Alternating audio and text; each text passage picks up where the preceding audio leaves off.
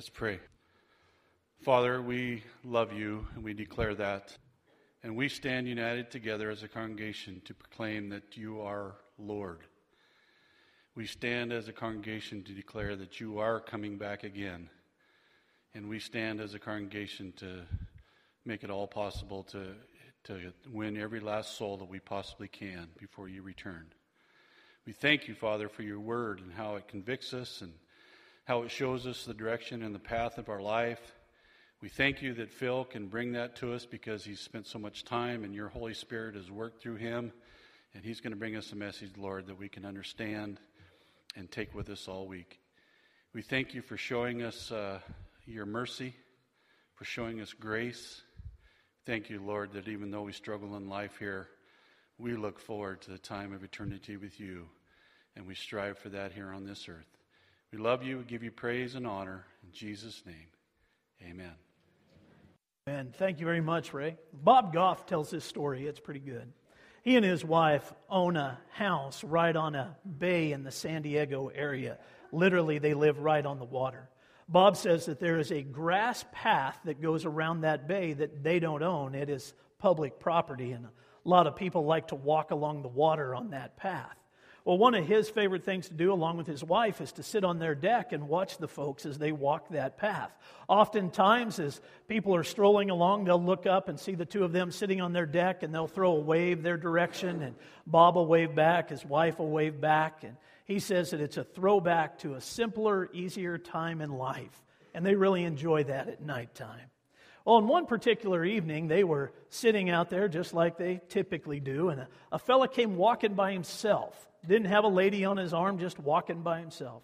As he got in front of their place, they're sitting on the deck, he looks their direction and he starts waving at them. And they waved back like they would with anybody else. After they thought an appropriate amount of time had gone by, they put their hands down, but this fella standing on the path just kept waving. And he was waving excitedly. So Bob waved back, and the guy waved back, and on it went, until finally Bob says it got kind of awkward. So he decided to walk down to the path and see if this guy needed something. See exactly what he did. So he walked down, he stuck out his hand, ready to shake hands and find out what was going through this fellow's mind. That guy reached out, grabbed his hand, and before Bob could say anything at all, this man said to him, "Hi, my name is Ryan, and I'm in love." Just like that. "My name is Ryan, and I'm in love." Bob said he had one of those goofy expressions on his face that young men in love oftentimes have, so he didn't even need the declaration to figure that out. Well, Bob looks back at him and says, "Well, Ryan, that is just fantastic. Congratulations." Ryan said, "Well, that's not why I came. I wanted to ask you a question." Bob said, "Well, go ahead, ask me the question." Ryan mustered up a bunch of courage and kind of stammered around a little bit, and he said, "Well, I was wondering," and then there was this big, long, meditative pause, and Bob was just waiting to hear it, and finally Ryan got it out. He said, "I was wondering if I could propose to her in your backyard." Bob said, "Well, that's kind of weird. This guy's a complete stranger, and he's asking me if he could do something like this, but okay." And so he said to Ryan, "Well, sure, Ryan, that'd be fine. You go get that girl, bring her back here, and let's get the two of you engaged." Ryan turned around and ran back down that grassy trail, and they didn't see him for a few days. And so Bob's kind of wondering what was going on. Well, they were sitting back on the deck one evening when Ryan came running back up the trail by himself again, still no girl on his arm. Bob was kind of curious about it. This time, he didn't even wait for the waving to start. He just went down to the trail, and as Ryan got close, he said, "Hi, you remember me? I'm the one that wants to propose in your backyard." And Bob said, "Yeah, I remember. That was kind of strange." He said, "Well, I have another question for you." Bob thought, "Well, okay, let's see what happens." Ryan did the same thing. He kind of stammered over his words a little bit, and then a long meditative pause, and finally he mustered up enough steam to get these words out. He said, "I was wondering, could we have dinner on your deck before I propose?"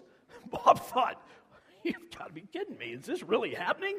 And he said, "Well, okay, that'll be fine." Went back up, told his wife about it, came back and told Ryan, "You go get that girl, bring her back, and let's get the two of you engaged." So Ryan goes back down the trail. A few days later, Ryan came back.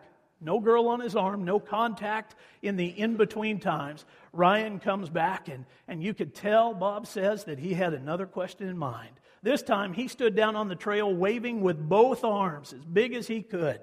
Bob thought, I got to go down there. So he walks down, and Ryan says to him, I had another question.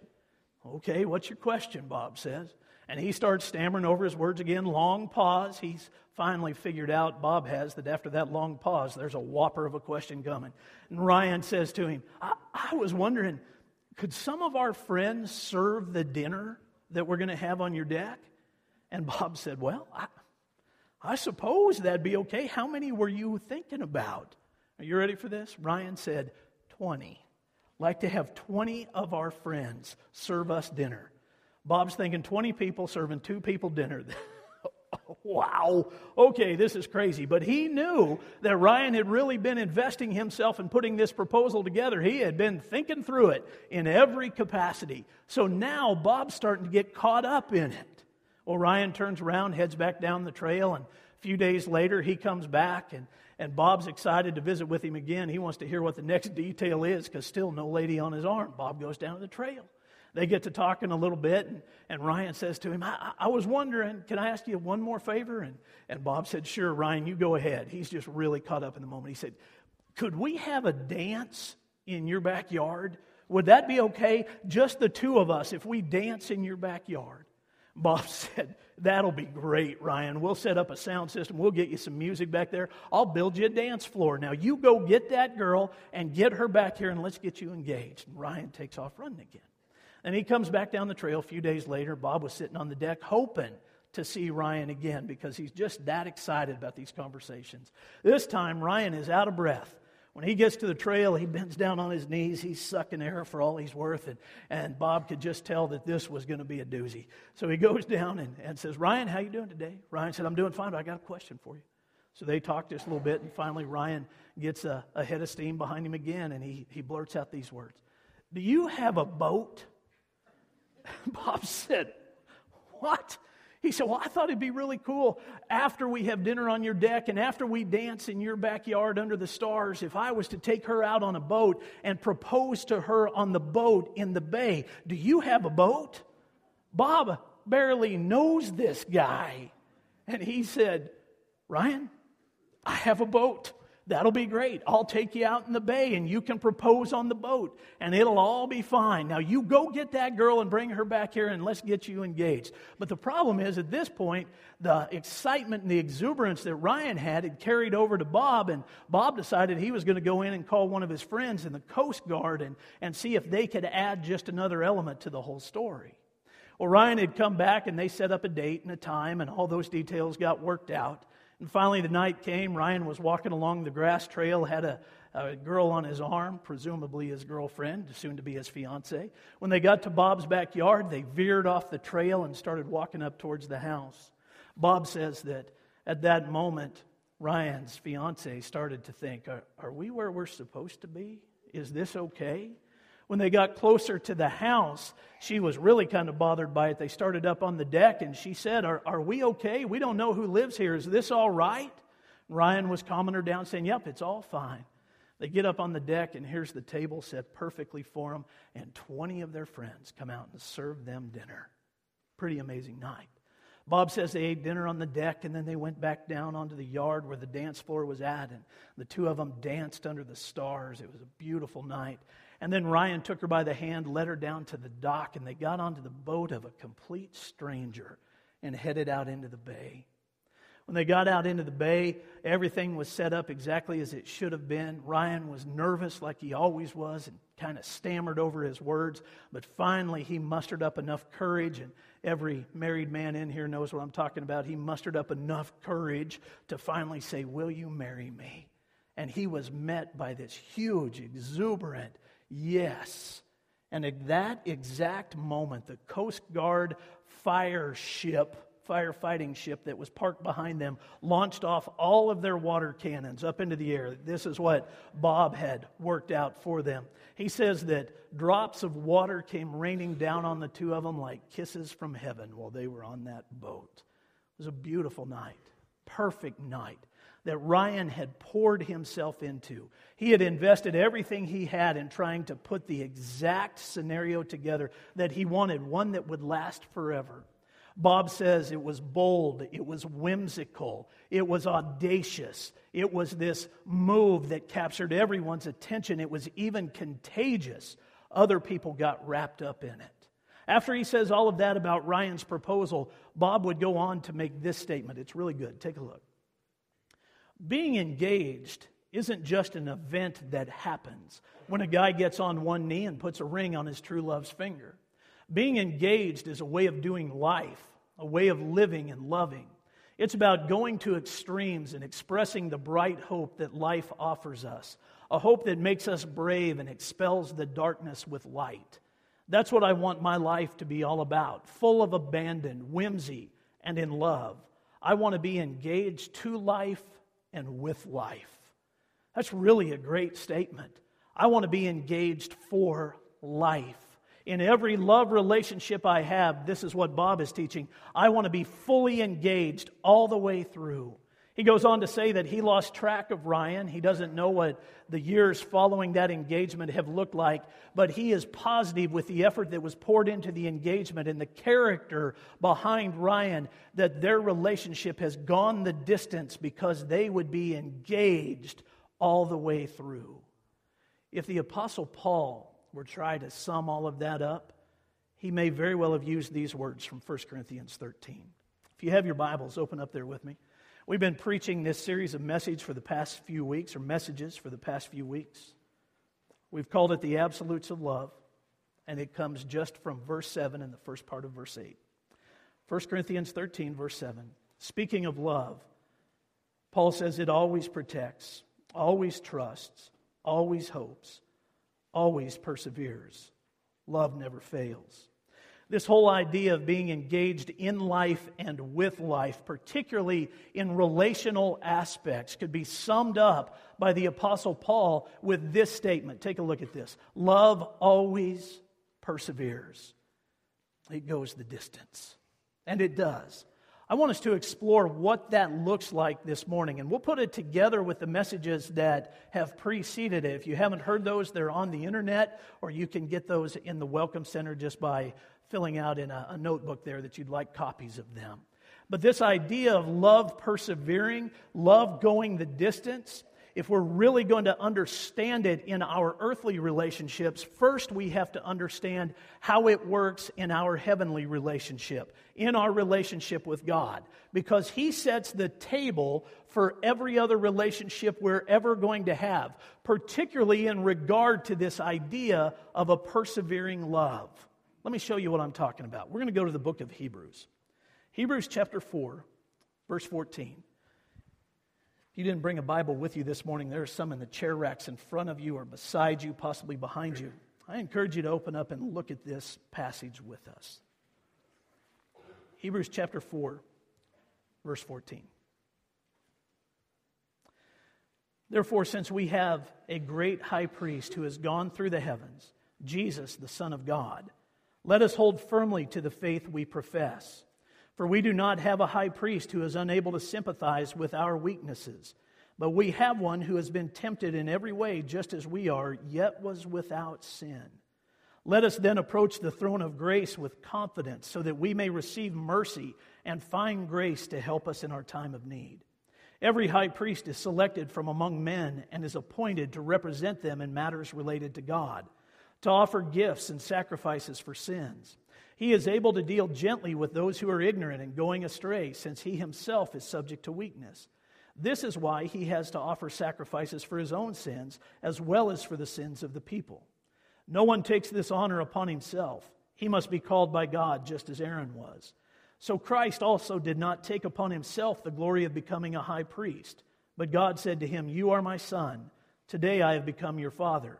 And he says in another place, "You are a priest forever in the order of Melchizedek." During the days of Jesus' life on earth, he offered up prayers and petitions with loud cries and tears to the one who could save him from death. And he was heard because of his reverent submission. Although he was a son, he learned obedience from what he suffered. And once made perfect, he became the source of eternal salvation for all who obey him, and was designated by God to be high priest in the order of Melchizedek. Now, obviously, this person, Melchizedek, that shows up in Hebrews chapter 4 is a curious individual. I wish we had enough time today to really explore him. We don't. Maybe we'll circle back on that. Let me just tell you that there's great significance in what you hear about Jesus being a high priest in the order of Melchizedek. What I really want you to see is how the writer of Hebrews starts this out.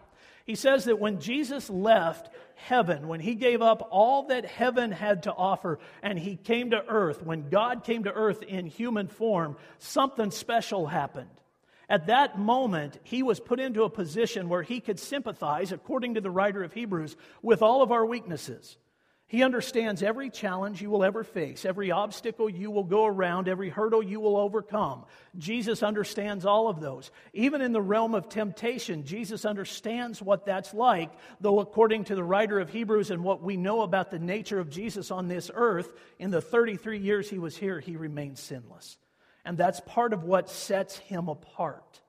So when we come before God with emotions of anger, Jesus understands that. When we are distant in our relationship with God and we're pushing further and further away, Jesus understands, because for 33 years on this earth, he watched people do that. When we make choices based on our own desires and we forsake what God wants, again, for 33 years, Jesus saw it. He can sympathize with it because in his humanity, he saw it taking place all the time. That makes it somewhat of a special relationship. Now, there are many other things that add to the uniqueness of that relationship, but the sympathy side of who Jesus was is extremely important when we put it together with the idea of his persevering love. And it's not all from the negative. When we're in a situation where we are loving God with all that we have, Jesus understands that. When we are drawing near to him all the time, Jesus understands that.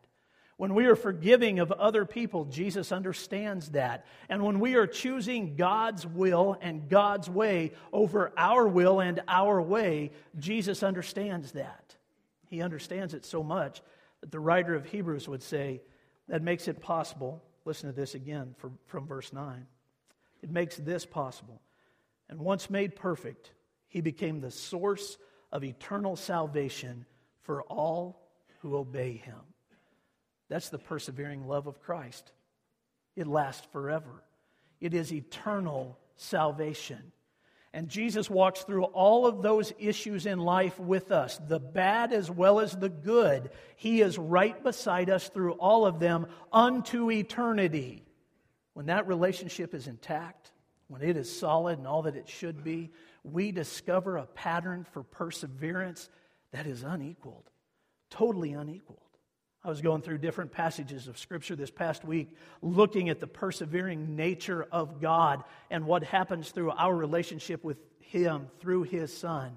I pulled out just 10 passages. We're going to project them up on the screen. We don't typically do that, but we're going to project them up on the screen for the sake of time. Let me show you how this works. The first one is found in Deuteronomy chapter 31, verse 6. Be strong and courageous. Do not be afraid or terrified because of them. For the Lord your God goes with you. He will never leave you nor forsake you. Now the children of Israel, or the Hebrews, were getting ready to move into the promised land. And God says through Moses, before Joshua would take over the leadership, there are giants in the land. There are giants in the promise. But don't you be afraid, because I will go with you. Never will I leave you. Never will I forsake you. The persevering nature of God says that he will face our giants with us. Still in the book of Deuteronomy, chapter 31, verse 8. The Lord himself goes before you and will be with you. He will never leave you nor forsake you. Do not be afraid. Do not be discouraged. Have you ever had to face things in life that have started with fear and progressed into discouragement? Anybody ever been there? Just throw your hand up if you know what I'm talking about. God says in those situations, you remember that I am with you. You remember that I am walking through this right beside you, and I'm not leaving. Never will I leave you. Never will I forsake you. I will persevere with you even through discouragement. This is found in the book of Joshua, chapter 1, verse 5. No one will be able to stand against you all the days of your life. As I was with Moses, so I will be with you. I will never leave you nor forsake you. The persevering love of God as it is poured into our lives. 1 Kings chapter 8, verse 57. May the Lord our God be with us as He was with our ancestors. May He never leave us nor forsake us. A lot of times we look at how God helped other people that have gone on ahead of us, and we covet that relationship. Well, you don't need to covet it. It can be a part of your life. Just as He has been with other people, God will be with you, and He will persevere all the way through unto eternity with you. 1 Chronicles chapter 28, verse 20. David also said to Solomon his son, "Be strong and courageous, and do the work. Do not be afraid or discouraged, for the Lord God, my God, is with you. He will not fail you or forsake you until all the work for the service of the temple of the Lord is finished." Now, David is building the temple. Solomon's going to build the temple, and David's giving him all kinds of instructions. This is a permanent home for God. He's going to move out of the tabernacle into the temple, and people are going to come there to worship. It's the job that was given to Solomon, and I love how David says this. Just do the work, and God will be with you. The same thing is true for us.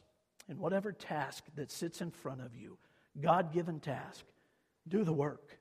You stay faithful, and God will as well. He will never leave you. He will never forsake you. Even in the day-to-day aspects of life, as you are just doing the work, God is right there beside you. That's the persevering power of God, and that's a sign of the love relationship. Psalm chapter 37, verse 28. "For the Lord loves the just and will not forsake His faithful ones. Wrongdoers will be completely destroyed. The offspring of the wicked will perish." Have you ever looked at other people's lives, godless people's lives, and seen blessings that you could not understand, and it didn't seem fair to you? Number of hands going up there. Well, here's what God wants you to know. In His persevering love, God's got it. You don't worry about them. He will stay with you all the way through. What He's doing in other people's lives doesn't matter. He is with you. You just release the rest of it to God. Psalm 94, verse 14. "For the Lord will not reject His people. He will never forsake His inheritance." God is right there with you all the time. He will not forsake you. See how it all builds? It's the persevering nature of the love relationship we have with God. Isaiah 41, verse 17. "The poor and needy search for water, but there is none. Their tongues are parched with thirst, but I, the Lord, will answer them. I, the God of Israel, will not forsake them." Have you ever been in a time of need? Maybe you were thirsty. Maybe you were broke. Maybe you're just in a huge time of need, however you might define it. God said through the prophet Isaiah that in those moments we need to remember that God is always with us. He will never leave us nor forsake us. When we recognize that, we will begin to see the providential hand of God as He provides for our needs over and over and over again. He will never leave us nor forsake us because love always perseveres. God's love always perseveres. Isaiah 42, verse 16. "I will lead the blind by ways they have not known. Along unfamiliar paths I will guide them. I will turn the darkness into light before them and make the rough places smooth. These are the things I will do. I will not forsake them." I don't know what challenge you face, but God does. It is not an unknown path to Him that you're on, and He will lead you. He will never leave you. He will never forsake you because God's love always perseveres. Hebrews 13:5, this is the last one. "Keep your lives free from the love of money and be content with what you have, because God has said, 'Never will I leave you, never will I forsake you.'" It's interesting to me that we could wrap this up with that idea of the love of money and learning how to be content with what we have, because in the year that we live in, the days that surround us, that type of contentment seems very distant. People are always looking for something more. They're always trying to gain more. They're always trying to make more. Money drives everything. So God says, you be content with what you have. Be careful of the love of money. You be content with what you have, because I will never leave you nor forsake you. A friend of mine emailed me last night and was talking about this whole idea of contentment. He had a whole list of adjectives and synonyms that would work with the idea of contentment. Things like this word, satisfied. When we really understand that we can be satisfied with just Jesus, contentment will come very quickly. When we recognize that He is all we need, then we will see the persevering power of His love over and over and over in our lives, and these other things won't matter because God's love always perseveres. Perfect love always perseveres. It happens that way with God, just like with other people, when we enter into a covenant relationship with Him. When we find a committed relationship with God, we begin to see the persevering power that He offers us. That part of the love relationship becomes very evident. We're still in the book of Hebrews. Let's go to chapter 10, verse 19. The writer says, "Therefore, brothers, since we have confidence to enter the most holy place by the blood of Jesus." By the way, that's one of the biggest struggles that people have, is confidence in their faith. Book after book after book has been written on confidence in our faith. All we need to do is really read these few verses and we can figure out how it comes about. Pay attention to this. "Therefore, brothers, since we have confidence to enter the most holy place by the blood of Jesus, by a new and living way opened for us through the curtain that is His body, and since we have a great priest over the house of God, let us draw near to God with a sincere heart and full assurance of faith, having our hearts sprinkled to cleanse us from a guilty conscience, and having our bodies washed with pure water. Let us hold unswervingly to the hopes we profess, for He who promised is faithful. And let us consider how we may spur one another on toward love and good deeds. Let us not give up meeting together as some are in the habit of doing, but let us encourage one another, and all the more as you see the day approaching." If you want confidence in your faith, then listen to me. There's two things that you need to understand. The first is God's. Now, it has to do with your heart and the sprinkling of it, according to the writer of Hebrews. Your heart has to be sprinkled with the blood of Jesus Christ. It's called the atonement. Your sins are atoned for by the blood of Jesus Christ. And when your heart has been sprinkled by that blood, nothing can stop you, nothing can separate you from the love that is possible with God through His Son, Jesus Christ, because your heart has been covered by the blood of Christ. But the writer of Hebrews goes on to make this interesting statement.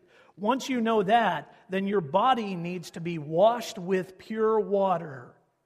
That is a beautiful description of Christian baptism. When we understand that our heart has been sprinkled by the blood of Christ and our body is in turn washed by pure water, we have established a covenant relationship with God. God's done His part and we have done our part, and our part is so small. It is so small. It is this little tiny thing where we say to God, "I am all in, Lord. I trust You. I want to enter a love relationship with You." When those two things happen, confidence to enter the most holy place follows. We become confident in our walk with Him, secure in our walk with Him. We have developed a persevering love because of the covenant. That's the way it works. Now, if we can understand that with our relationship with God, we can understand how it carries over in other relationships, like between friends. We either passively or aggressively enter into covenant relationships with friends. Hopefully, we aggressively enter into them with the people that we have a persevering love relationship with. Oftentimes, and men are particularly bad about this, we don't tell other people how valuable the relationship is. We don't tell them how significant it is in our life. We never acknowledge that we're in a love relationship, a persevering love relationship. But the truth is, we are, or we at least should be. My oldest friend in all the world is a fellow named Scott Johannes. He lives in Marshalltown, Iowa. We met each other at Kinsler Elementary School in Wichita, Kansas. We went to college together after growing up with one another. We were roommates. I stood beside him at his wedding. He stood beside me at mine. We talk on a regular basis, though we are separated by many miles. We talk on a regular basis. We do life with each other, and we always have. For as long as I can remember, this spans back over 35 years. He and I have done life together. In the good times as well as the bad, we have talked with each other through every aspect of it. Thankfully, by the grace of God, we get to connect every couple of years and see each other face to face. But in the meantime, we just talk every few weeks. In fact, on my way to church this morning, I had a message from Scott on my phone as I drove into range. Scott had called last night, and I just didn't get the call, so his message popped up. We have a covenant relationship with one another that's gone on for a long time. Back in the days when we were growing up, a lot of young boys would try to take that relationship and make something symbolic out of it. So we were grabbing hold of the idea of blood brothers from the Old West. here's what we would do. I wasn't very good at it, and so thankfully I've only done this once. We'd take a knife and cut your hand, and the other person would cut their hand, and you would intermingle your blood. We're blood brothers. It's a covenant relationship. The Bible says, greater love has no man than this, that he would lay down his life for his friends. The Bible would go on to describe repeatedly in friendship relationships that type of covenant relationship. It exists, and it is a persevering love relationship. No matter what happens, we are connected. No matter what happens, the love relationship we have continues on. Well, there are other covenant relationships that are descriptive of this same idea, like the marriage relationship. When we enter into the covenant of marriage, oftentimes these vows are shared. I said them to Tina, she said them to me. It sounded just like this. I, Phil, take you, Tina, to be my wife, to have and to hold from this day forward, for richer, for poorer, in sickness and in health, to love and to cherish until we are separated by death. Covenant relationship. And that's exactly what happened. In essence, I said to her and she to me, we will persevere through life all the way to death with one another because we are in this covenant relationship. Through the good, through the bad, we will persevere with one another. When that type of relationship is found in marriage, something miraculous, I almost said magical, that's the wrong word. Something miraculous happens. Let me show it to you. It's found in Ephesians chapter 5. Ephesians 5, verse 25. Paul writes, husbands, love your wives just as Christ loved the church and gave himself up for her, to make her holy, cleansing her by the washing with water through the word. Listen to this. And to present her to himself as a radiant church without stain or wrinkle or any other blemish, but holy and blameless. Husbands, if you are following the pattern of Jesus, here's what happens in your wife's life. Her stains, wrinkles, and blemishes become apparent to you, and you love her through them. And the beauty of that persevering love, if it follows the pattern of Christ, is that the stains get cleaned up, the wrinkles get ironed out, and the blemishes disappear. That's the miraculous power of marriage. Now, ladies, don't think for a minute that you're off the hook, because it works on the opposite side too. His stains, wrinkles, and blemishes become obvious. And through the persevering power of the love relationship, if it follows the persevering power of God's love through Christ for us, the same thing happens. The stains get cleaned up, the wrinkles get ironed out, and the blemishes disappear. The covenant relationship that perseveres like that in marriage works miracles, God-sized miracles in people's lives. It takes time for that to happen. It takes perseverance. It takes the ability to say, okay, we're going to work through this stain. We're going to work through this wrinkle. We're going to work through this blemish. We are going to make our way through this so that we stand holy and blameless before God, and we bring that covenant relationship before God, able to say the same thing. It's been redeemed by the blood of the Lamb. That's a cool thing. That is a God-sized, miraculous aspect of the covenant relationship of marriage. And when love perseveres, that's what happens over and over and over again. Now, there's all kinds of pointed teaching in the New Testament about how this is supposed to work, but really none better than this. This is found in Matthew chapter 22, verse 34. Matthew 22, verse 34. Hearing that Jesus had silenced the Sadducees, the Pharisees got together. One of them, an expert in the law, tested him with this question, "Teacher, which is the greatest commandment in the law?" Jesus replied, "Love the Lord your God with all your heart, with all your soul, with all your mind," and in other places in the Bible it says, "with all your strength." You love the Lord your God with all you have. For people that have known God for a while, for people that have walked with Him and have developed a relationship with Jesus Christ, His Son, this isn't a hard command for us to understand. Sometimes a difficult command for us to live. Love the Lord your God with all that you have, all of your heart, your soul, your mind, and your strength in some places. Love the Lord your God with everything that is within you. Not hard to grasp, hard to live. And so as we continue in the process of surrendering different aspects of our lives to Him, we discover the persevering side of His love, and He sees ours. As we persevere through our issues that keep us distant from Him, God is perfect. We're not. We persevere through our issues and we surrender more and more of ourselves to Him. This command becomes easy. This second command is a little more difficult. Listen to this. Jesus replied, "Love the Lord your God with all your heart, with all your soul, and with all your mind. This is the first and greatest commandment. And the second is like it. Love your neighbor as yourself." All the law and the prophets hang on these two commandments. Love your neighbor. And love always perseveres. Love your neighbor in a persevering way. Boy, there's a lot of people that struggle with that. There really is. A lot of people that struggle just trying to figure it out. So, this is how we would define it. Love my neighbor. I don't want him to get hit by a truck. There you go. I love my neighbor. I don't want a sinkhole to open up underneath their house and swallow them. I love my neighbor. I no longer have a desire to spit on them every time I see them. I love my neighbor. That's how we process that command. But did you see the qualifier that Jesus put with that? What is the qualifying statement that He put with this idea of love your neighbor? Say that louder. As yourself. So before we can actually invest ourselves in developing a love relationship with God that allows us to love our neighbor, we have to figure out exactly how we love ourselves.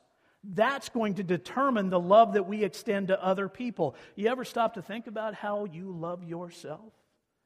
Some people have, particularly one group of people. There's an epidemic that runs through our society in the year 2016 called low self-esteem. People will say all the time, boy, I wrestle with low self-esteem. Come to Celebrate Recovery on Thursday night, you'll hear people talk about wrestling with their own self-image and their own low self-esteem. So people will use that statement, I have terribly low self-esteem. Well, if that's the case, that's how you're loving other people, through your low self-esteem. That defines the relationship. Now, the Mayo Clinic did a whole bunch of study on this idea of self-esteem, and they put together a list of characteristics of people that wrestle with low self-esteem. Take a look at this. Social withdrawal, anxiety and emotional turmoil, lack of social skills and self-confidence, less social conformity, eating disorders, inability to accept compliments, an inability to see yourself squarely or to be fair to yourself, and accentuating the negative. Now, if you wrestle with low self-esteem and you're loving your neighbor as you love yourself, that's how you're loving your neighbor. See, it's pretty simple.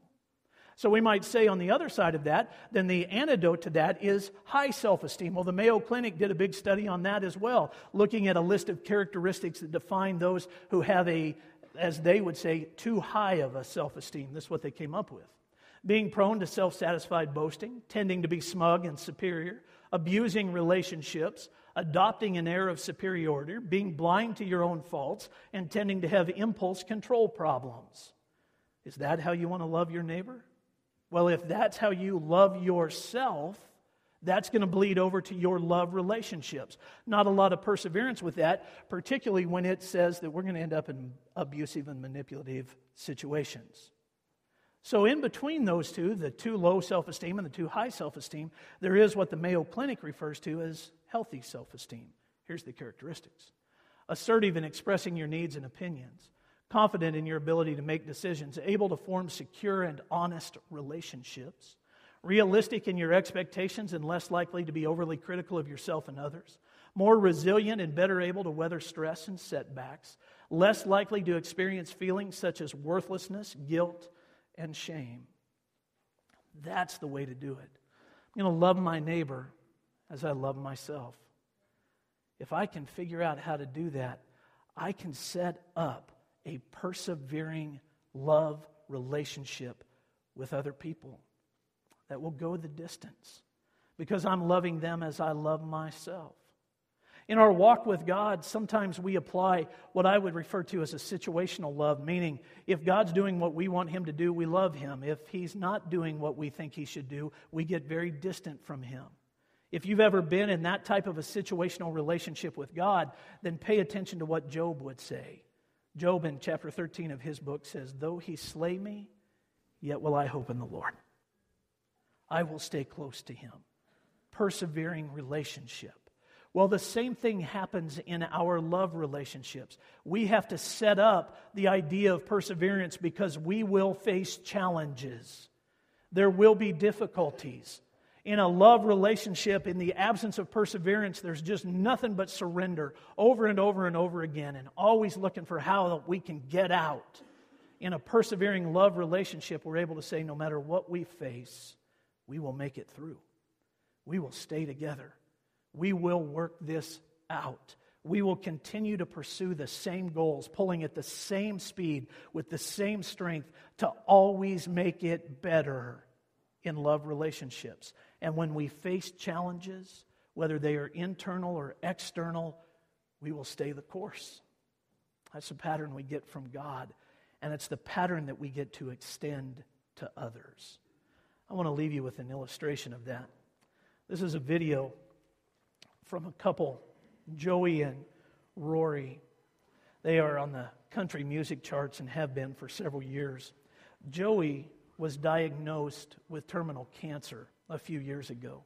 In 2014, that's when that diagnosis came in. It was aggressive then, and it's only gotten worse. In 2015, she made a choice to stop all chemo and all cancer treatments. Hospice was called in. The final stages of the disease were set. The cool thing is, this year, if God allows them to, they will celebrate 14 years of marriage. And those 14 years have been spent with Jesus at the center of it. They have figured out a persevering love relationship individually with God that has defined their relationship. And now as they face this massive challenge, they're doing it together with one another and together with Jesus.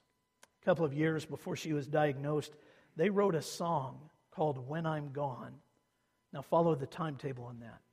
A couple years before she was diagnosed, they wrote the song. After she was diagnosed, it gained a lot of popularity and a lot of traction. I want you to watch this.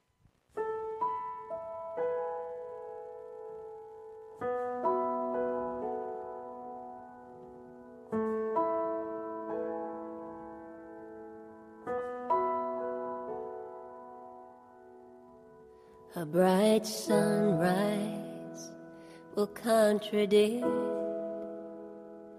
the heavy fall that weighs you down. In spite of all the funeral songs, the birds will make their joyful sounds. You wonder why the earth still moves. You wonder how you carry on.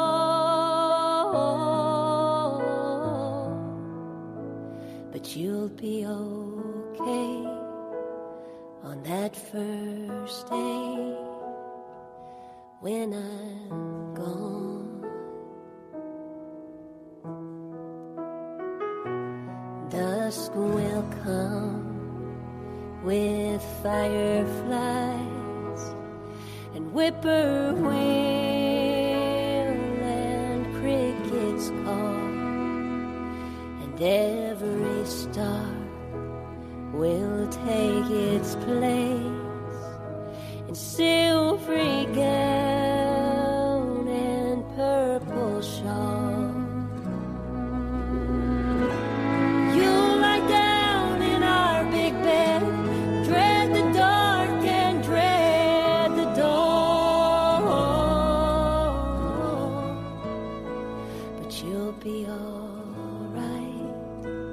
On that first night when I'm gone,